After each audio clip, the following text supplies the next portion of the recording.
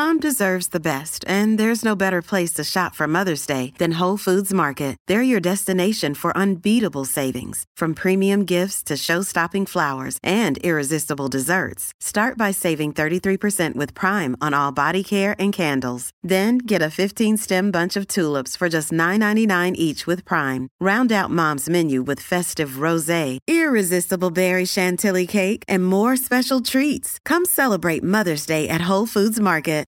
Look, Bumble knows you're exhausted by dating. All the must not take yourself too seriously and 6'1" since that matters. And what do I even say other than hey? Well, that's why they're introducing an all-new Bumble with exciting features to make compatibility easier, starting the chat better, and dating safer. They've changed, so you don't have to. Download the new Bumble now. It's a Minimalist Monday edition of Optimal Living Daily, episode 1039, Kill Inner Clutter Before It Kills You, and How to Get Back to What You Love, both by Courtney Carver of BeMoreWithLess.com.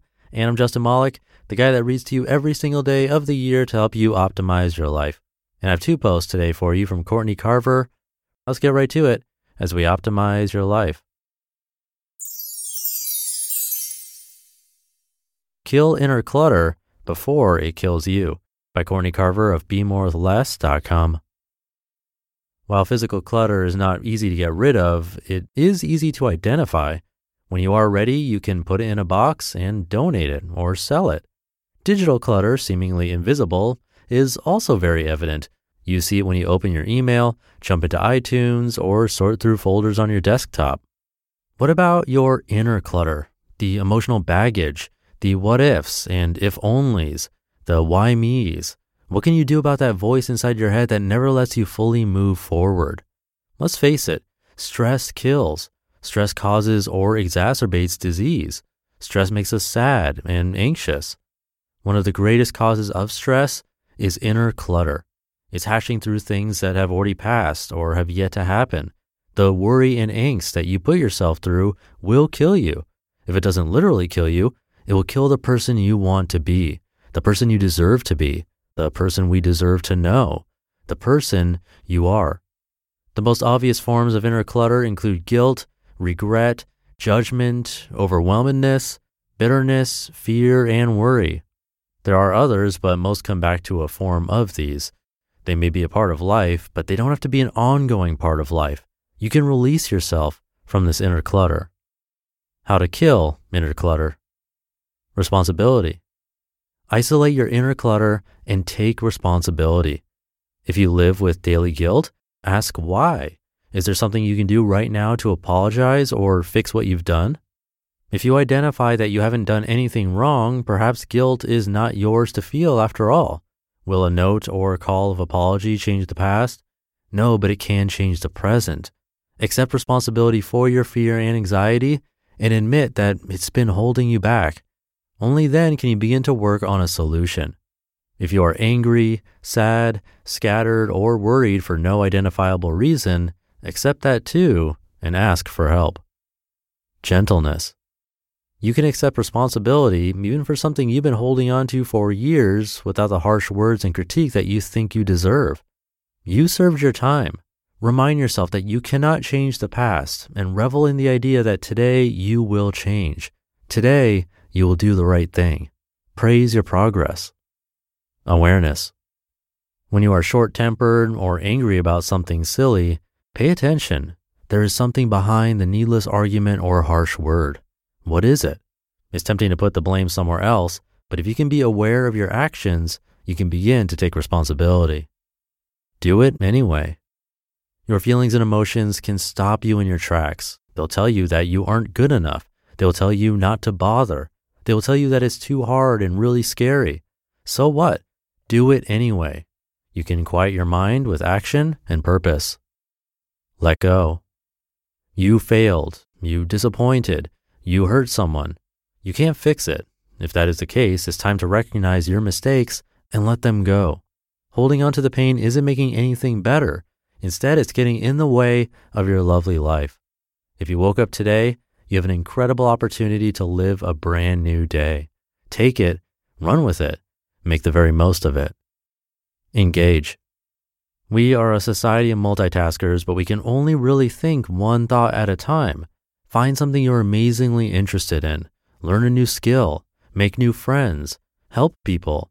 Jump in and give it your energy and focus. Dismiss your past transgressions, not through denial, but through purposeful attention to something meaningful. When you are thoughtfully engaged in something that matters, you don't have time to judge and assume. You won't have the energy to torment yourself for the things you did or didn't do. It's time to stop thinking you can make up for what you did wrong by punishing yourself. It's time to stop punishing others for what you think they might have done wrong. They are punishing themselves. Don't ignore bad behavior. Don't forget misguided actions, but forgive them, let them go, and start living. If you need help, seek it. How to Get Back to What You Love by Courtney Carver of BeMoreWithLess.com. I rave about the benefits of yoga and how much I love going to yoga classes, but recently I stopped going. Last June, my yoga studio closed, and I had trouble finding another good fit. There are great options in my neighborhood, so the trouble was mostly on my end. I loved my other studio and community so much that I had trouble with the transition. I continued to practice on my own during my morning routine, but after practicing with a wholehearted teacher, I realized that practicing alone wasn't enough. Many people have powerful solo yoga practices, but I thrive in the class setting. Practicing yoga, meditation, and other magical things in Costa Rica brought me back to what I love most about yoga. Tomorrow I'll be attending my first class in a local studio. I've never been there before, but I want to take the momentum and inspiration I brought home with me and set it into motion before it wears off. If there is something you've abandoned over the past year or even longer, here are 3 steps to help you get back to what you love. Identify your why.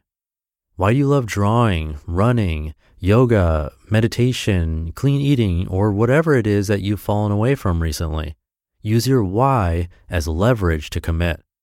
For instance, I believe that yoga heals my body and brain, and 100% of the time after I practice with a group, I feel better than before we started. How can I argue with that compelling information? Do it with someone else. I practice my morning routine all alone, but hanging out with like-minded people reminded me that I needed the energy, accountability, and joy that comes from being with awesome people. For you, that can mean a class or group setting, or one accountability partner to encourage and keep you on track. There is a place for solitude and a place for people, and when you are starting a new habit or going back to what you love, you need your people. Set a goal or parameters. Write down your plan. I put a few yoga classes in my calendar and will build my workday around them. I'm committing to a minimum of 3 classes a week for 1 month at the same studio. Putting the plan on paper will make it impossible to ignore. Practicing what you love takes time and energy, but it pays you back with more energy and focus so you can better use the time you have. It's not always easy going back to what you love, but once you take the first step, you'll fall in love all over again. When you get back to what you love, you'll feel more love and be more loving. Get back to what you love. It's time. You just listened to the posts titled Kill Inner Clutter Before It Kills You and How to Get Back to What You Love, both by Courtney Carver of BeMoreWithLess.com. Hey, it's Ryan Reynolds, and I'm here with Keith, co-star of my upcoming film, If, only in theaters May 17th. Do you want to tell people the big news? All right, I'll do it. Sign up now and you'll get unlimited for $15 a month and 6 months of Paramount Plus Essential Plan on us. MintMobile.com/switch. Upfront payment of $45 equivalent to $15 per month. Unlimited over 40 gigabytes per month. Face lower speeds. Videos at 480p. Active Mint customers by 531.24 get 6 months of Paramount Plus Essential Plan. Auto renews after 6 months. Offer ends May 31st, 2024. Separate Paramount Plus registration required. Terms and conditions apply if rated PG. Another day is here and you're ready for it. What to wear? Check. Breakfast, lunch, and dinner? Check. Planning for what's next and how to save for it? That's where Bank of America can help. For your financial to-dos, Bank of America has experts ready to help get you closer to your goals. Get started at one of our local financial centers or 24/7 in our mobile banking app. Find a location near you at bankofamerica.com/talktous. What would you like the power to do? Mobile banking requires downloading the app and is only available for select devices. Message and data rates may apply. Bank of America NA, member FDIC. That'll do it for the Monday episode. I hope you're having a great start to your week, and I'll be back tomorrow reading to you where your optimal life awaits.